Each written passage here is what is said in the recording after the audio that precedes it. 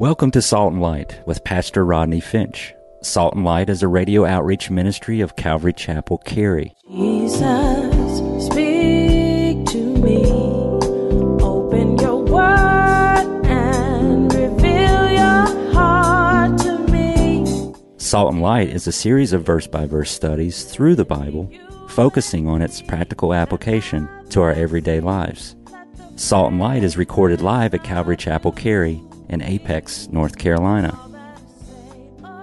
Stay tuned. At the end of the program, we will give you information on how to contact us, so be sure to have a pen and paper ready.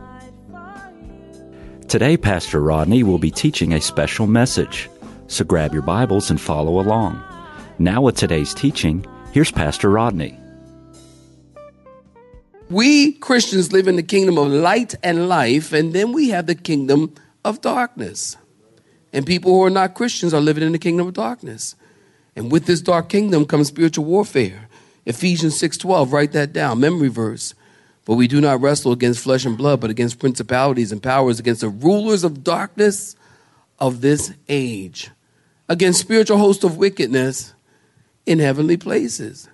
We're engaged in spiritual warfare, and we're praying for victory. Thy kingdom come for victory. Thy kingdom come is a warfare prayer, and thy kingdom come, number 5, is a submissive prayer. When we pray thy kingdom come, we're surrendering our plans. We're surrendering our priorities to God. And we're saying, Lord, I trust you with my life and my plans. God, I trust you with my life and my plans. So God, if you want me to be married, then bring me a spouse. That's for somebody. God, if you want me to be pregnant, then if you can get Mary pregnant by the Holy Spirit, then what can't you do? God, you can do anything because you're God. Right? So thy kingdom come is a submissive prayer. It says, God, whatever you want. God, I need another job. I submit myself to you to give me another job. God, I need new friends. Let the church say amen. We all do on some level. God, give me new friends. Use it. God, my kids. I'm praying for my kids. A couple of them doing good. A couple of them I don't think gonna make it. Amen. Parents, when you got multiple kids, you know how that divides out, right? Yeah. When we pray, thy kingdom come, we're submitting ourselves to the plan of God. Number 6, thy kingdom come is a comforting prayer. It's a comforting prayer. Anxiety should be a reminder to pray. Anxiety should be a reminder to cast your cares on God, not go to the doctor for anti-anxiety medicine or anxiety medicine. No. Anxiety should cause us to cast our cares on God. When we realize that God is in control of everything, it's comforting. And that's why I started this series, by the way, Holy Prayer on who God is. Were you with me? The very first teaching on Holy Prayer was who God is, because it's important when you pray to get... Are y'all listening tonight? Okay. All right. Then it's just the enemy in my head saying they ain't even listening to you. Okay. So when you're praying, it's helpful to know that the God that you're praying to has the power to answer your prayers. You got to know that. And if you don't know that, you probably won't pray. Because just what folk don't do, they don't pray if they don't think the God that they're praying to can't even hear. That's what the Bible tells us. The eyes of the Lord are over the righteous and his ears are open unto our prayers. He's listening. He wants to hear from you. So we got to know who he is. We started this series on who God is. We talked about that he's omnipotent and that he's omniscient and he's omnipresent. We talked about that.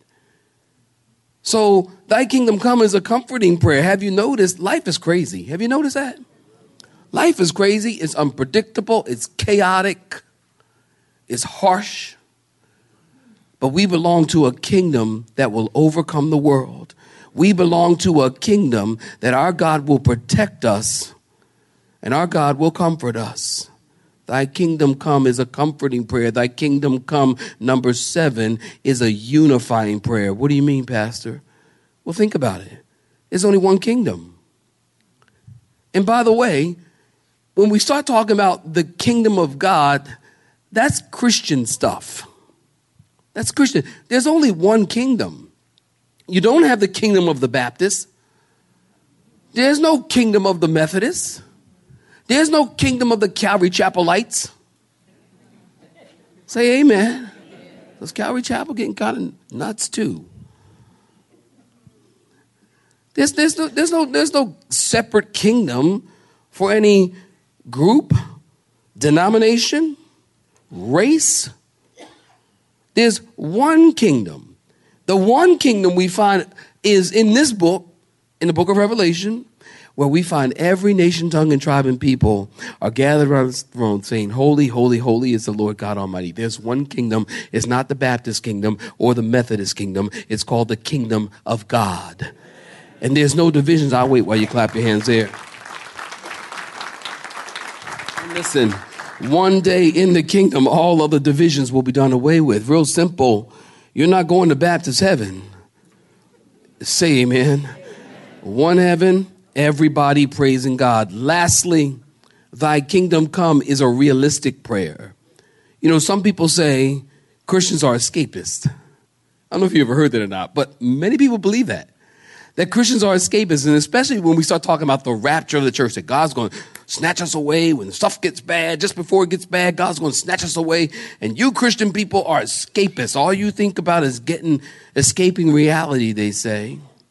And they say that prayer is an escape from reality. Karl Marx called religion, y'all know this, don't you? The opiate of the masses. The opiate of the masses. Listen, when we pray, we're not escaping from reality. We're running to reality. We're not escaping from reality. The problem is what you see around you is not true reality. Not for the Christian. Am I right about it, sweetie? Not for the Christian. This is not real. Our reality, this is the hope of heaven. Our reality is in heaven. Someday we're not going to escape. We're going home. We're not going to escape. We're going home.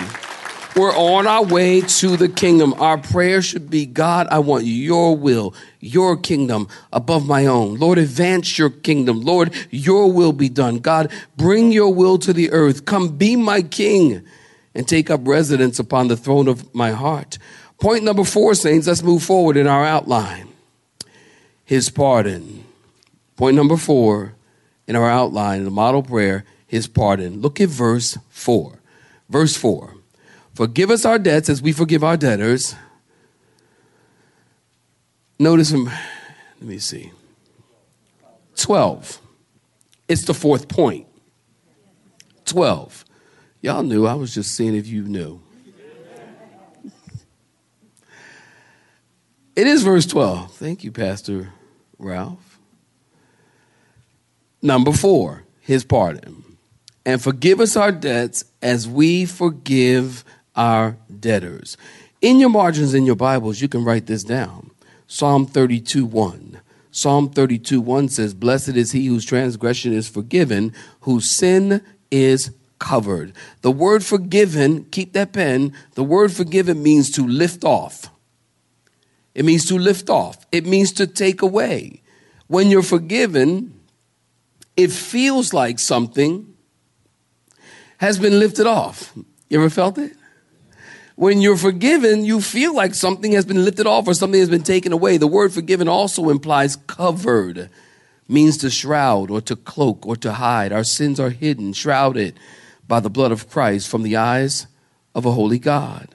The word impute also comes into this wording of forgiven, definition of forgiven. Covered, lifted off, taken away, impute. That's kind of an accounting word, and it means to cancel debt. To cancel debt, the debt of sin that we could not pay. We owed a sin. We owed a debt we could not pay. He paid a debt he did not owe. Listen, if you're a Christian, you're forgiven. But just as you are forgiven, we need to forgive. Because we're Christians. I think we talked about it like 3 Sundays ago. Like cancer is linked to unforgiveness. Wasn't that 3 Sundays ago-ish? Cancer is linked to unforgiveness. All kinds of sicknesses and disease and death is linked to unforgiveness. So for you to hold on to unforgiveness is to hurt yourself. So we need to be forgiving people because we are forgiven. You know, there's an old saying, when people sin against you, don't rub it in, rub it out. Right? It's hard to rub it out. But we can do all things through Christ. So forget it. C.S. Lewis, a great author and brilliant thinker, he was a scholar at Cambridge and Oxford in England, and they were having this huge seminar one day. Listen, about 700 people were there, and they were prominent Christian theologians discussing the topic, what is unique in Christianity that is not found in any other religion? And C.S. Lewis was caught in traffic. He's about an hour late for the meeting, and for the first hour, scholars were discussing and talking, and they couldn't come up with anything. What was absolutely unique about Christianity? Well, Lewis walked in, and they tossed a question to him, and he said, oh, that's simple. The forgiveness of sin. Think about it. That's unique to Christianity. You don't have to do anything? That's unique to Christianity. In Hinduism, in every other world religion, as a matter of fact, in order to receive absolution, forgiveness, if you will, you have to do something. You got to crawl up some steps on shards of glass or climb a mountain on your stomach. Tibetanism or Tibetans climb a mountain on their stomach. Christianity, Father, forgive me. Mean it from your heart, and you're forgiven. Christianity, that's unique.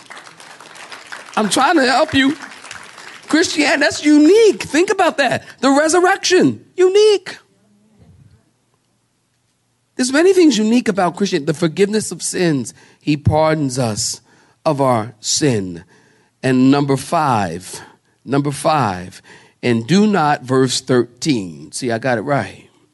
And do not lead us into temptation, but deliver us from the evil one. For yours is the kingdom and the power and the glory forever. Don't lead us into temptation. Now, let me have your attention. We have heard in the news recently. Y'all know where I'm going, right? We've heard in the news recently that the Pope wants to change this statement, or have you heard? You haven't heard? Well, I'm going to tell you right now. The Pope wants to change the statement, do not lead us into temptation. I don't know why you haven't heard it. It's a pretty big story. Trying to change those words because he says that they are not quite correct. Google it. Not making this up. He's saying that they're not quite correct because the word tempt or test implies that God is setting you up for harm, setting you up for failure. So he wants to change it to something else. I'm not really sure what that something else is, but there's some chatter about changing, do not lead us into temptation. Don't get me wrong. I love the Pope.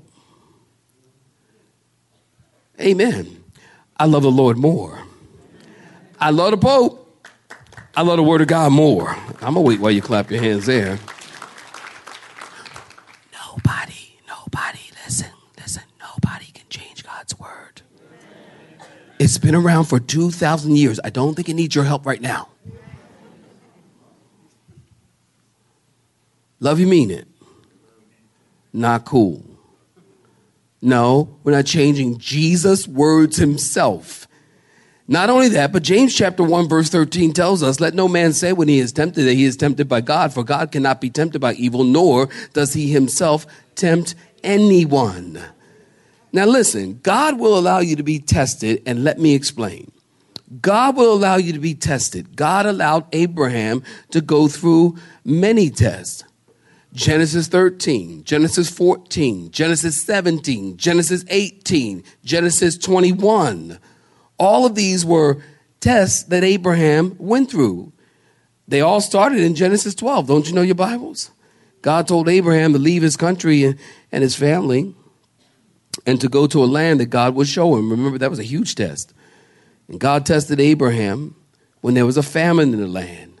Remember, Abraham went down to Egypt and he started lying. Remember? Because Sarah was his wife. She was beautiful. And Abraham said, look, honey, you look so good. They might try to take you and kill me. So, because I'm your husband. So what we're going to say is when we get to Egypt, we're going to say that you are like my sister. You're like my sister. Sarah probably looked at him and said, oh, is that what we're doing? is that, oh, I'm like your sister now, huh? She probably said, no, we're not doing that. We'll figure up another plan, but it won't be that one. Abraham went through many tests. But the ultimate test, listen, I could keep you all night talking about the test of Abraham. But the ultimate test is in Genesis chapter 22. Okay, Genesis chapter 22 is like the bar exam. It's like the biggie, the big test. Genesis 22 is the moment that Abraham had been preparing for 50 years. God told Abraham to take his son, his only son, and offer him on Mount Moriah. And Abraham passed that test, and God provided a ram in the bush. The word test in Hebrew, here's where the understanding needs to happen for you, me, and the Pope. Okay? In Hebrew, the word test means to try, to prove, or approve. God wasn't testing Abraham because God is sadistic and likes to see people fail. That's the devil. Satan tests and tempts to destroy us. God's testings and Satan's testings are completely different. God doesn't tempt us to do evil. God will test us, listen, to bring to surface the things that you never knew were there. To prove, approve, or try. Are you still with me? So God will test to bring to surface things that you never knew were there. Satan will tempt to trip you up and trick you so you can fall. God will test to build you up and strengthen you. And at the same time, God will allow Satan's temptations to test you. God knew what Abraham was made of, and to prove and approve Abraham, to show Abraham, look at your faith. You're a man of faith. You're a man after my own heart. Like David, you'll do what I say. And he did. Offer your son, your only son, Isaac, and he did. He passed the test. So God proved to Abraham what Abraham had within him. This is where this word test and tempt comes from and what it means. And I think many times we hate to admit it, but some testings is good for us. Isn't that right? Because listen, it brings you, I'm almost done. It brings you into a deeper fellowship with God. Abraham is called into the deepest form of fellowship. As a matter of fact, Philippians 3:10, Paul prayed that I might know him and the power of his resurrection and the fellowship of his suffering, being conformed to his death. Paul's talking about a deep, deep fellowship. You know, suffering and testings are good for you. And you will, as a Christian. Yes, here's a promise. I told you more than 7,000 promises of God in the Bible. Yes, as a Christian, yes, all who live godly in Christ shall suffer persecution. It's good for you. And if you haven't suffered yet, just wait your turn. It's coming. Because there are things, and I know what I'm talking about, and so do many Christians in this room. There are things that you can only learn through suffering. There's no way you'll ever get it. You'll never know. You can't get it. You can't get it. You can't get it. You can't. So God has to allow you to go through something. So don't be so bitter.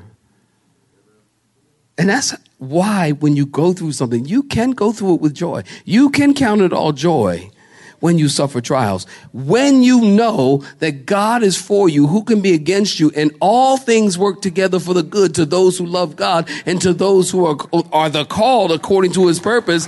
When you know that, well, then you can deal with it. But when you don't know that and you don't trust God, well, now the trial and the suffering and the temptation and the prayer that's not been answered, and God's not sending me a husband, or he's not letting me get pregnant, or he's not giving me a better job. All these things is God working against you. You're going to become bitter. You will not become better. But when you trust God, you go through anything. You can go through anything because you know God. Where the saints at? You can go through anything because you know God is with you. Right? You know God is with you. And you learn to go through suffering. You know things and you learn things that you would not ordinarily know. Some theologian called that, all I just said, he called that the dark night of the soul. That's good.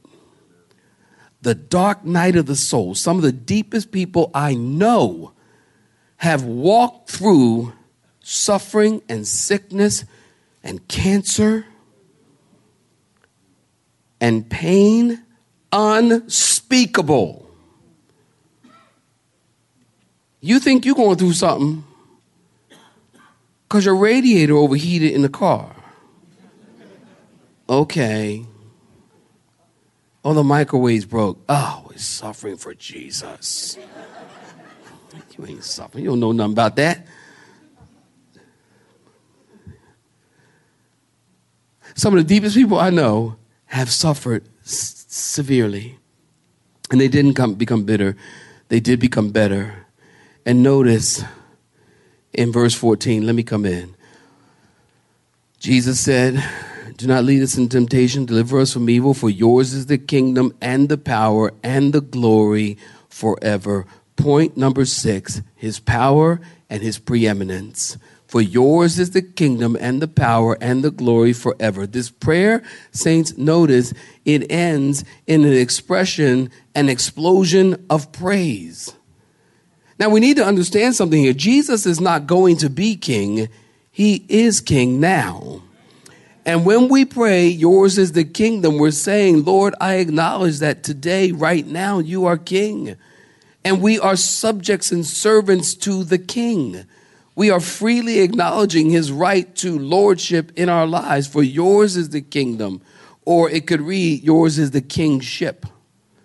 Yours is the kingship and the power. Saints, Bible students, this is a word every Christian should know. Power is the Greek word dunamis. Dunamis. D-U-N-A-M-U-S. D-U-N-A-M-U-S. Dunamis. Dunamis is a Greek word for power. Jesus says, tarry in Jerusalem until you receive dunamis, power from on high. Dunamis. God has all power. God has all the power. And I think sometimes we're too proud to admit it. But God has all the power. Our Father in heaven, hallowed be your name. Your kingdom come, your will be done, on earth as it is in heaven. Give us this day our daily bread, and forgive us our debts as we forgive our debtors. And do not lead us into temptation, but deliver us from evil. For yours is the kingdom and the power and the glory forever and ever. And the church said, holy prayer. Holy prayer starts with who God is. He's omnipotent. That means he's all-powerful. He's omniscient. That means he knows everything. And he's omnipresent. That means he's everywhere at once. It starts with who God is. You have been listening to Salt and Light, a radio outreach ministry of Pastor Rodney Finch and Calvary Chapel, Cary, located in Apex, North Carolina. Join Pastor Rodney Monday through Friday at this same time. For information regarding service times, you can contact us at 1-800-293-0923. That's 1-800-293-0923. You may listen to today's broadcast in its entirety by visiting the media library on our website at cccary.org.